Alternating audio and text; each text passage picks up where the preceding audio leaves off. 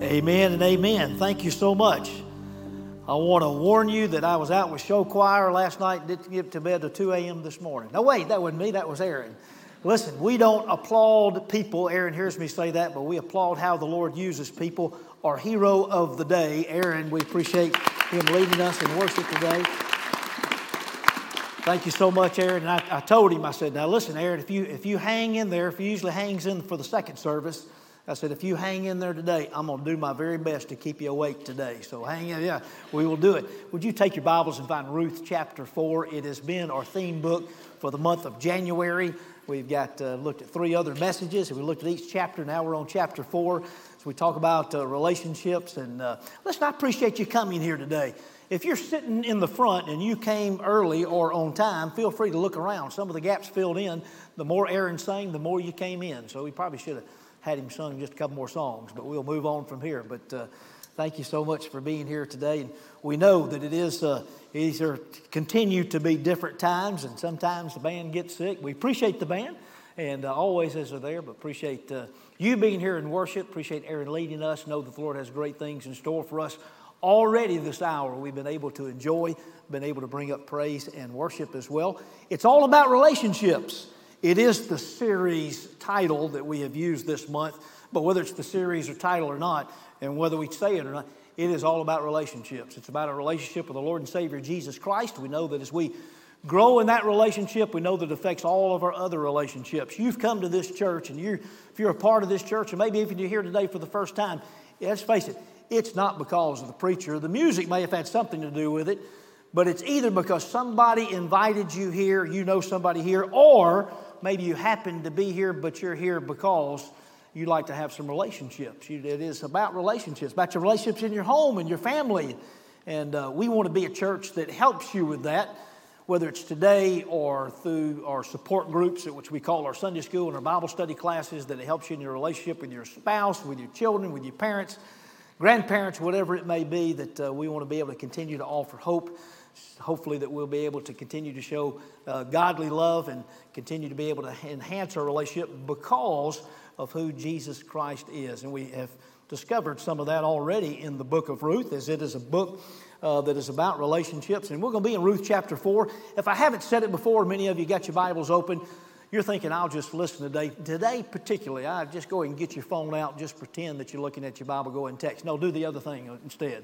Go, and if you'll find Ruth chapter 4 somewhere on your phone, or we have at least maybe 1 or 2 Bibles on each there in the pews. I'd love for you to be able to see these verses today, and hopefully you will be able to see why. We're going to look at the end of the story today. Ruth chapter 4, of course, is the end, but we're going to kind of look at the very end, at least verses 13 through 17, maybe not the very end that talks about the genealogy, although that is important. But Ruth chapter 4, let's read verses 13 through 17 to begin with. This now is the word of God. So Boaz took Ruth, and she became his wife, and he went into her, and the Lord gave her conception, and she bore a son. Then the women said to Naomi, "Blessed be the Lord who has not left you this day without a redeemer, and may his name be renowned in Israel. He shall be to you a restorer of life and a nourisher of your old age. For your daughter-in-law who loves you, who's more to you than 7 sons, has given birth to him." Verse 16 reads, "Then Naomi took the child, laid him on her lap, and became his nurse. And the women of the neighborhood gave him a name, saying, 'A son has been born to Naomi.' They named him Obed. He was the father of Jesse, the father of David." May the Lord bless the reading of his holy word today. Long time ago in a galaxy far, far away, I preached at a church that had a TV ministry. We were on TV live twice a week and in reruns 2 other times during the week.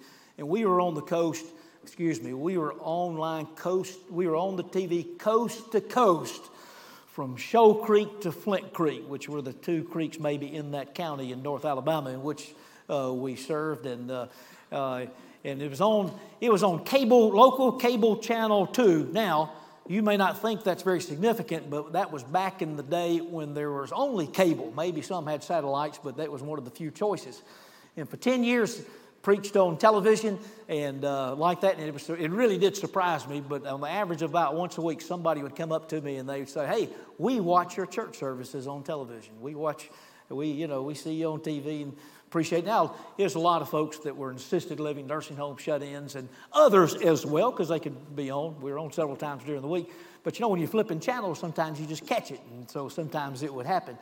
Some of these who are in the assisted living, we'd have people in our church who would say, we're their church because they can't get out or don't get to church. And this is before live stream and all that was out. But and they would ask me, say, would you go by and see my uncle so-and-so? They would watch the service every week. Would you? And I would usually go by. I went and saw one particular lady, and I went in, and when I walked in the door, to introduce myself, told her she was so shocked. And she said, you look a lot different on TV. You look so tall, young, and handsome. And I said, oh, what a sweet blind lady you are. And, sometimes we do think, we wonder what other people see or how we come across to other people, when really the only thing that really should be, that should matter is God's perspective and how it is that God sees us. But when we go along this journey, it's probably very natural to us in this journey of life as we go. We sometimes stop and we may ask ourselves, whether we're conscious about it or not, am I successful? Am I happy? And sometimes we might think, well, yeah, okay, and you just kind of keep going on. Sometimes you may ask yourself that question, you don't know, or maybe the answer is no, so maybe you do something different, perhaps that will help you to be successful or help you to be more happy. But I want to tell you this, that anything that you do or anything that you're relying on, anything of this world, anything that, whether you're relying on the material things of this world or whether you're relying on anything else that this world has to offer, it is short-lived. And while sometimes that we can say we are happy, but if we do not find joy, peace, and yes, happiness in a loving relationship with Jesus Christ, it will not last. Do you know, as children of God, our primary purpose is not to make ourselves happy? In fact, that's not God's primary purpose for you. His job is not to make you happy. Our primary purpose, our primary task is to make God happy. It is to honor Him and to please Him in everything that we do. God's primary task for you is not to make you happy, though some people would be surprised by that, but it is to be able to make you more like Jesus. It's to prepare you for the future, prepare you even for eternity, and God is at work like that. We find ourselves sometimes surprised that God doesn't give us everything that we want to be able to make us happy or answer every prayer in the way in which we think it should be answered. But like a loving and wise parent does not give their children everything that they ask for, that they think will make them happy, and sometimes even allows them to go through some difficult times in order that they may grow. We know that the Lord sometimes allows some heartache and even withholds stuff so that we might grow and be more like Jesus. Here we are, we just read the story of Ruth that has a fairy tale-like ending, even though we know that it's true. It begins, once upon a time there was Naomi, had a husband and 2 sons. And then all the menfolk tragically die in a foreign land. Naomi comes back home to the land of Israel, to the city of Bethlehem, and she comes back home and she's alone except for a foreign daughter-in-law, and thus the story unfolds. How do most stories end that begin with once upon a time? And they all lived happily ever after. Well, that's how this story ends. Well, what are we to make of this fairy tale ending of this familiar story, and what application does it have for us today? The Lord does have good stuff in store for all those who love and follow Him. However, He sometimes allows us to go through some difficult and some challenging times.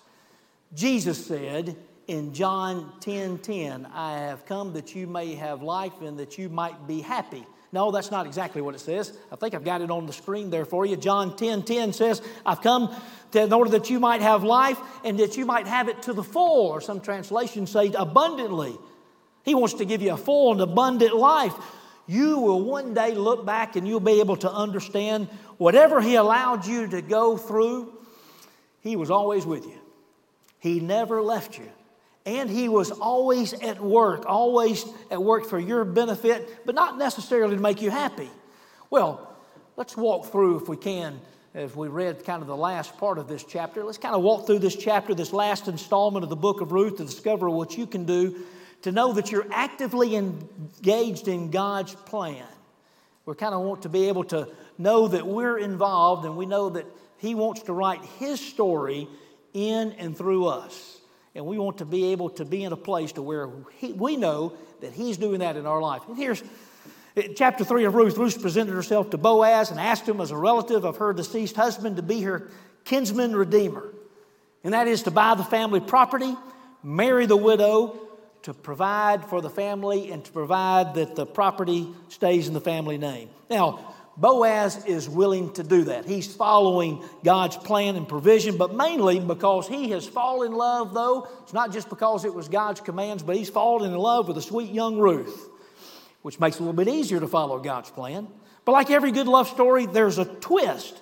There's a foil in the plot, kind of like if you're reading a novel and you think it's coming to conclusion, but you got several chapters left, so you know there's going to be a twist to the story. Or you're watching the show on television or at the movies and you know there's 20, 30 minutes left, so there's got to be something else. So there's something is up. We've read in Ruth chapter 4. If you look back at Ruth chapter 3, verses 12 and 13, we find where Boaz and Ruth had met at their midnight meeting. We talked about that last week. As a matter of fact, I almost entitled the sermon last week, Midnight Rendezvous, but I figured you might take that not necessarily in the right way in which it was intended. So Boaz tells Ruth chapter 3 and verse 12. Boaz tells Ruth, "And now it is true that I am a redeemer, yet there is a redeemer nearer than I. Remain tonight and in the morning. If he will redeem you, good, let him do it. But if he's not willing to redeem you, then as the Lord lives, I will redeem you. Lie down until the morning."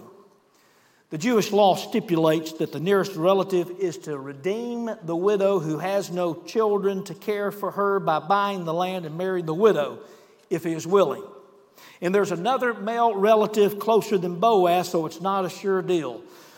So Boaz goes to the town gate where all the men gather. I told the first service, and they understood this. It's the Floyd's Barbershop of Bethlehem. So to you all, it's the social internet, but with real people. They've all kind of gathered together. It was the place where business was transacted. And he waits for the relative closer to Ruth's husband to show up. And when he passes by, he then asks him to come and sit down. He gathers a jury of 10 men to witness the business that is about to take place. And Boaz tells the relative about Naomi and the property that belonged to her husband that should be kept in the family. Ruth chapter 4, verses 3 and 4 says this. Ruth chapter 4, verse 3. It says, "Then he said to the Redeemer, Naomi, who has come back from the country of Moab, is selling the parcel of land that belonged to our relative Elimelech. So I thought I would tell you of it and say, buy it in the presence of those sitting here, in the presence of the elders of my people. If you will redeem it, but if you will not, tell me that I may know, for there is no one besides you to redeem it, and I come after you. And he said, I will redeem it." So, the unnamed relative says that he will buy the property. It's the dramatic point of tension in the story, for if he buys the property, Boaz's love for Ruth will go unfulfilled. Oh, I know most of you know the story, but pretending maybe that we're reading it for the first time, you can't wait. Well, what happens next? Verses 5 and 6. It says this, "Then Boaz says, the day you buy the field from the hand of Naomi, you also acquire Ruth the Moabite, the widow of the dead, in order to perpetuate the name of the dead in his inheritance." Verse 6. "Then the Redeemer said, I cannot redeem it for myself, lest I impair my own inheritance. Take my right of redemption for yourself, for I cannot redeem it." Boaz says, if you buy the property, you'll also have to marry the widow Ruth. It kind of is part of the deal.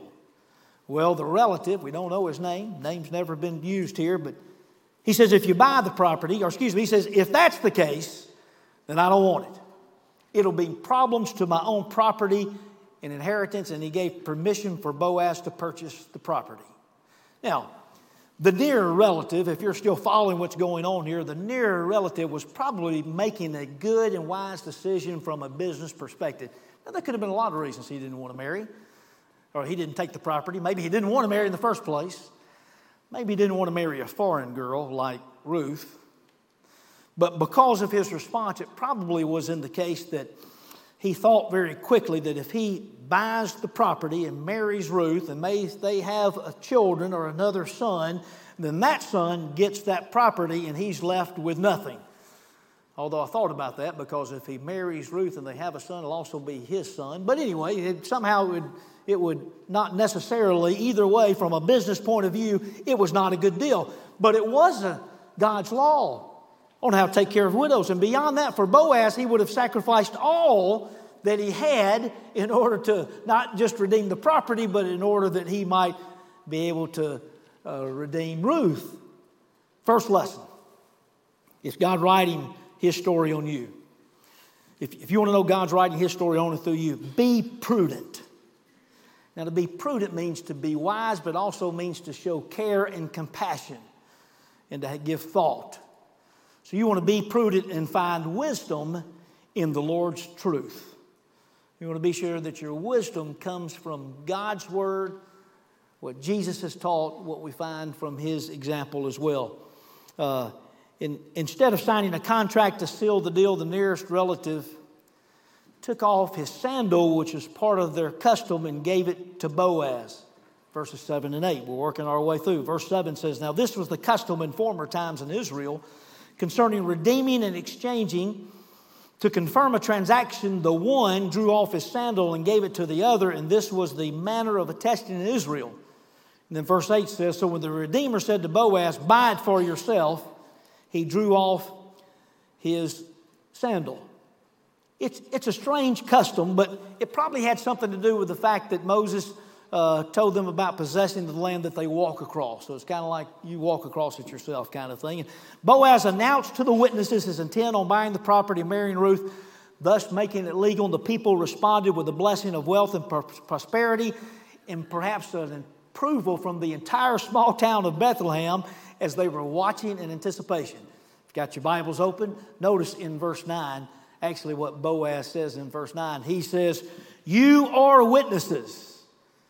Boaz announces his intention to all the people who are at the gate. And then in verse 11, notice what the people, they responded back. They said, "We are witnesses." And the people pronounced a blessing on Boaz and his intention. Boaz is teaching us, and the story is teaching us, is what's right by the world's standards is not necessarily what's right by God's standards, which is nothing new. We know Isaiah chapter 55 and verse 8 says, "For my thoughts are not your thoughts, neither are your ways my ways, declares the Lord."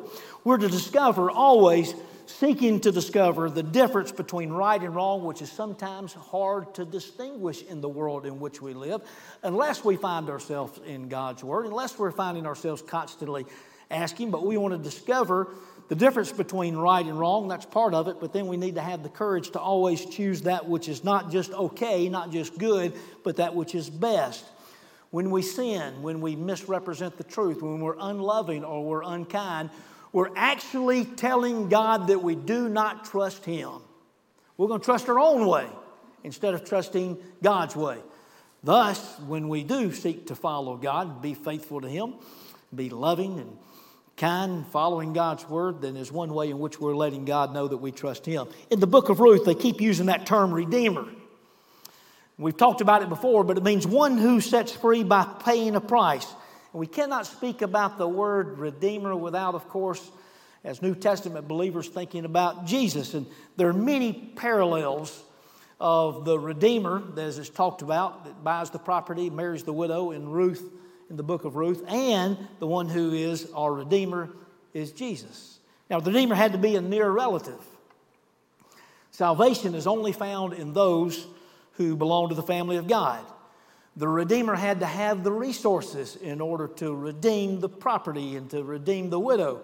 Well, there's only one who has the resources. Because we're all sinners in need of God, we're all spiritually bankrupt. There's no one else. We cannot buy it for ourselves. But only Jesus, the one who never sinned, the one who is the divine Son of God. He is the only one who has the resources. And the Redeemer in the story had to be willing. The closer relative was not willing. He did not consider it to be financially prudent.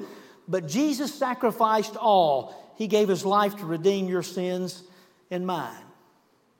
And if you're here today and you don't know Jesus Christ, you're not part of God's family as of yet, or you're listening today perhaps live stream, well, I want you to be prepared today, simply because you're here, and if you do not have a home in heaven or you're not sure, you're here today. The Lord's brought you here, and He's going to be working on your heart so that even before the service is over, even before this very hour, you can have the opportunity to be able to call upon Him and know that you have a home in heaven by repenting of your sins and placing the faith of your life and eternity in His hands and putting your faith in Jesus. It is by grace, His grace, through which we're saved. But it's by thinking of Jesus that we learn to be prudent, to have wisdom by seeking to be like Him. We learn to be prudent by being in the Word and studying the Bible. We learn to be doers, not hearers only. We also learn from prayer and asking for wisdom. So it is our prayer, Lord, help us to know the difference between right and wrong and give us the courage to always choose that which is the very best. Help us to be more prudent. But also, if the Lord is going to write His story in and through you need to be patient. Be patient and wait on the Lord's timing. I read somewhere that if you think that you're an impatient person, that probably you should practice patience by getting in the longer line at the supermarket and finding the slower lane in traffic, and it'll help you to be more patient. Well, I can tell you, it doesn't matter what line I get in at the supermarket. It's always the longest line, and I always find myself stuck in the slower lane in traffic. So I figure I'm practicing enough to be patient, perhaps. But like maybe some of you, I want the Lord to answer my prayers quickly. I want to know what's going on or what the Lord wants me to do right away. I rarely want to wait. But many of God's greatest lessons are found in waiting on God. Of the two women in the story, Naomi and Ruth, which one do you identify with most? If you're a touchy-feely person and maybe show more of your emotion, you probably would identify more with Naomi. After all, first chapter, Naomi comes back and we're told how she feels. She feels God's let her down or God's punishing her as she came in. They said, "Is that Naomi?" She said, "Oh, don't call me Naomi anymore," which means prudent. Instead, call me Mara, which means bitter. And then by the time we get to chapter 4, the end of chapter 4, she's overjoyed. We read it a moment ago, filled with emotion. And we know how Naomi feels and what she's thinking. We really don't know what Ruth feels. We're just told about her actions and we're told about her words. And her actions showed she trusted God whatever the future held. And all of the book of Ruth builds up to that verse 13 in chapter 4. So Boaz took Ruth and she became his wife and she gave birth to a son.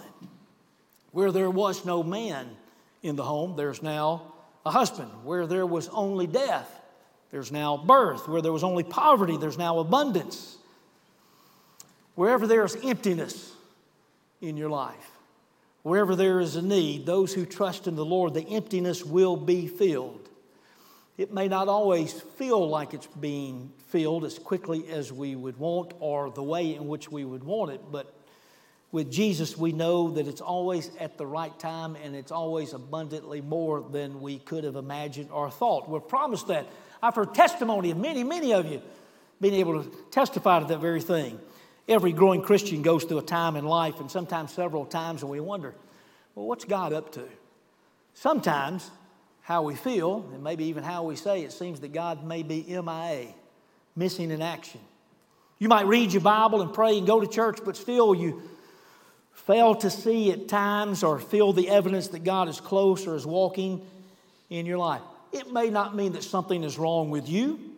It's sometimes God's way of testing or growing you to be more like Christ. It's God's way of producing more Christ-likeness, more patience and trust in you, in God.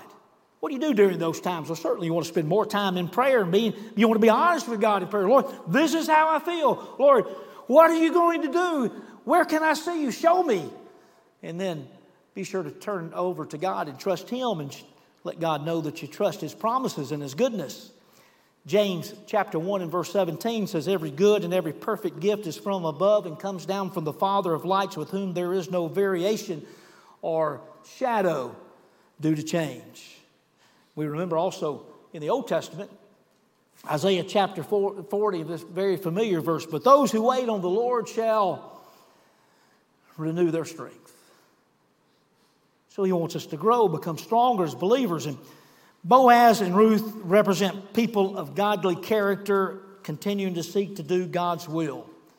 Ruth was known for her character. We'll continue to study and hear about Ruth, ladies groups, not just ladies, but men Well, many will see Ruth as a good example. She represented the two greatest commandments: love the Lord your God with all your heart, soul, mind, and strength. And the second, liken unto it, love thy neighbor as thyself. Her love for her mother-in-law proved her love for both God and others. And the women of Bethlehem, they said in verse 15, your daughter-in-law is better than 7 sons because of how she loves you, they said to Naomi. These other women outside of Naomi and Ruth, these other women of Bethlehem, I'm going to call them for our purposes the housewives of Bethlehem. They actually play an important part in the story. Because if you've read it from cover to cover, read it from several times, ingenious way of writing, of course, because it is ultimately God who wrote the book of Ruth. But we're often watching the story from the women's point of view, from these housewives of Bethlehem. Remember, Naomi and Ruth are coming back in town, and the ladies of Bethlehem see her, and they say, could this be Naomi? In a small town, they're watching what's taking place. They see Ruth as she goes to the fields near Bethlehem, and she begins to glean with the other women that are picking up things and other poor folks that are doing that. And they see that. They see when Boaz comes riding in on a white stallion and meets Ruth for the very first time, and somehow they find out he's giving a little extra barley there to Ruth than he does any other people that are coming through. And they recognize there's a love connection that is taking place. And my goodness, don't you know there's some tongues that were a-wagging in Bethlehem during these days? Well, and not in a terrible way. Somehow these ladies even knew about the midnight meeting. How do we know that? Because the next day, it's not just the menfolk or the elders that are there at the city gate. All of the town have shown up, and they give their blessing to the engagement. I'm sure they fell all over themselves, giving wedding showers and then baby shower. Now, am I just making this up? No, because at the birth, the housewives of Bethlehem, they swoop in, they name the baby before mom and dad have a chance. Or maybe, we don't know for sure why they were able to name maybe Ruth and Boaz because they loved these ladies of Bethlehem and they had befriended them, and because of how good they were to them, maybe they went to them and said, you know what, would you please name the baby for us? Maybe they made a long list. Maybe they even had a contest, or maybe of who was going to win, or maybe they voted, but the name came out. And notice it there, verse 17. This is the reason I wanted you to, one of the reasons, it said the women of the neighborhood. The women of Bethlehem's neighborhood named the baby Obed. And the baby's name means servant. What a great name, servant of the living God. I think the housewives are servants of God, providing encouragement by their presence and by their encouraging words. Ruth and Boaz were servants of God. We are, regardless of how good we may be, we are servants of God. We're to be busy working on the Lord's task for all of our life.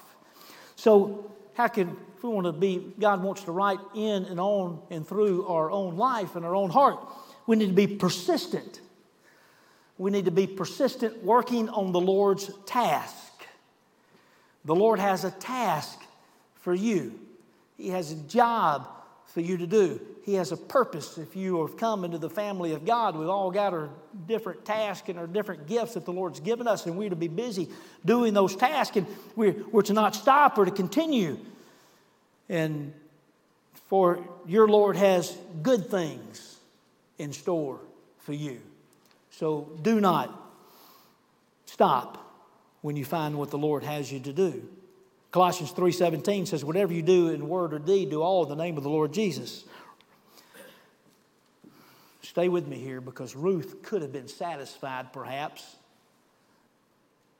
picking up the leftovers. I mean, they could have survived. Picking up in the fields, in Ruth too, picking up the leftovers. But because of her love for Boaz, she was not satisfied with that, because if she had, we would never gotten to the blessings and the relationships that we see in chapter 4. Do you know why many people get stuck in the fields? Do you know why a lot of believers, followers of Jesus, they stop at Ruth chapter 2. They find themselves picking up the leftovers all of their life, and they're doing the necessary minimum as born-again believers, getting by, but not truly experiencing the growing relationship with the Lord Jesus that He is waiting to give. Here's the reason why. It happens when you focus only what is in it for you, or you focus what you can get out of it and what can be done for you rather than on pursuing Jesus and serving Him. Ruth's love for Boaz made her not satisfied with simply gleaning in the fields. Our love for God should make us be persistent in seeking Him and growing in our relationship, and serving Jesus should be our passion. You remember how Jesus talked about you serve Him by serving others. If God is writing His story on your life, and we want to be sure that He's writing in and through our life, you need to bring perspective. I got peace thing going, I couldn't stop. Bring perspective. Watch from the Lord's timetable. It's fairly easy to be confident when everything is going well or you're living the fairy tale life. But let's face it, most of us, even believers, maybe especially believers, we do not live that life. I was reading not too long ago in Micah, the prophet Micah. And by the way, we'll be preaching on that sometime, just hang in there. But in Micah cried out in despair, "What misery is mine? What misery is mine?"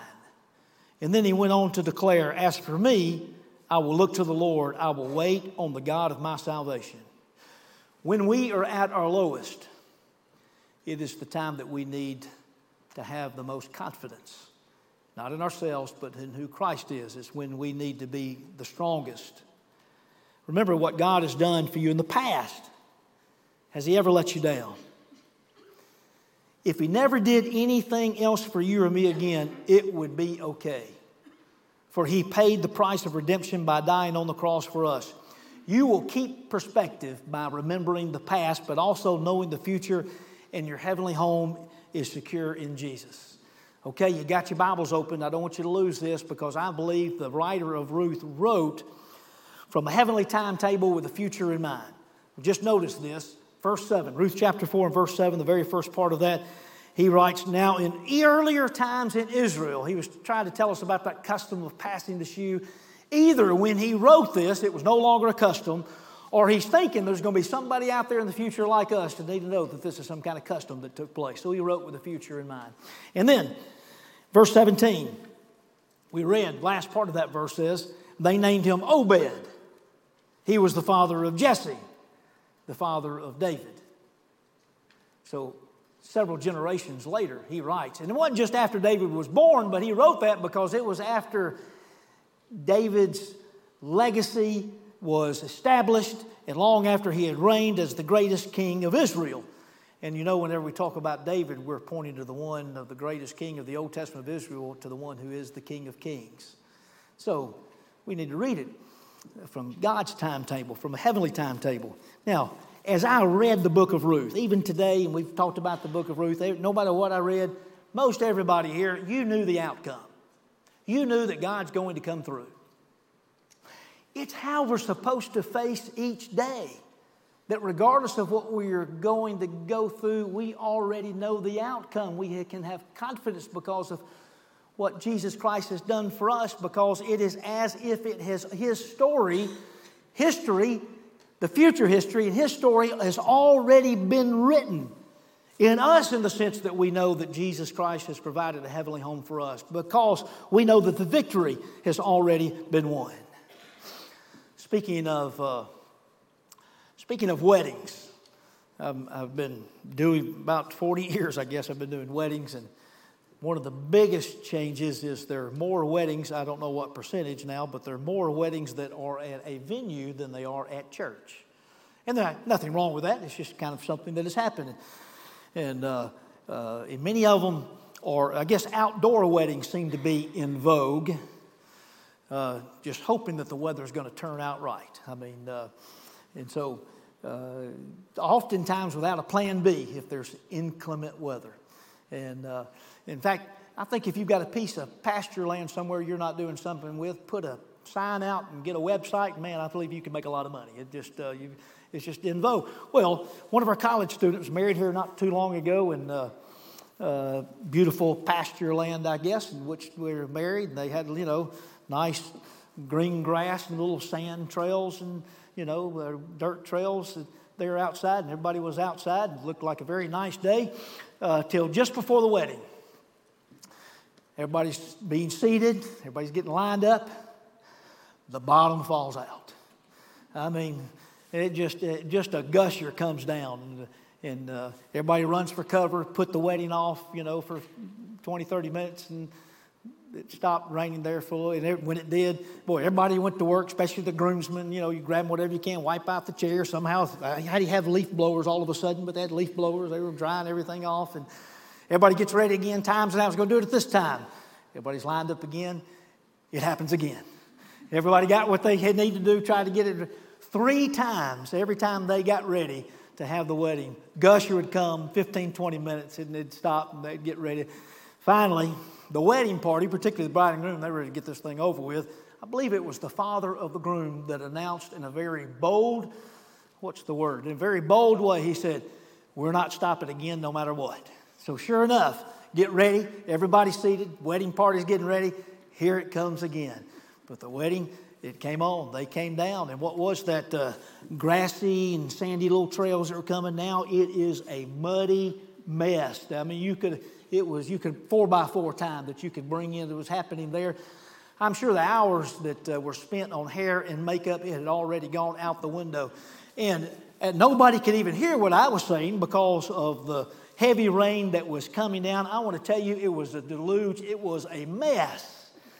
But if you looked at the wedding party, they were smiling from ear to ear, nothing but giggles that was taking place. And particularly perhaps the bride, whom by now her white dress, half of it had turned to just the muddy mess that was taking place.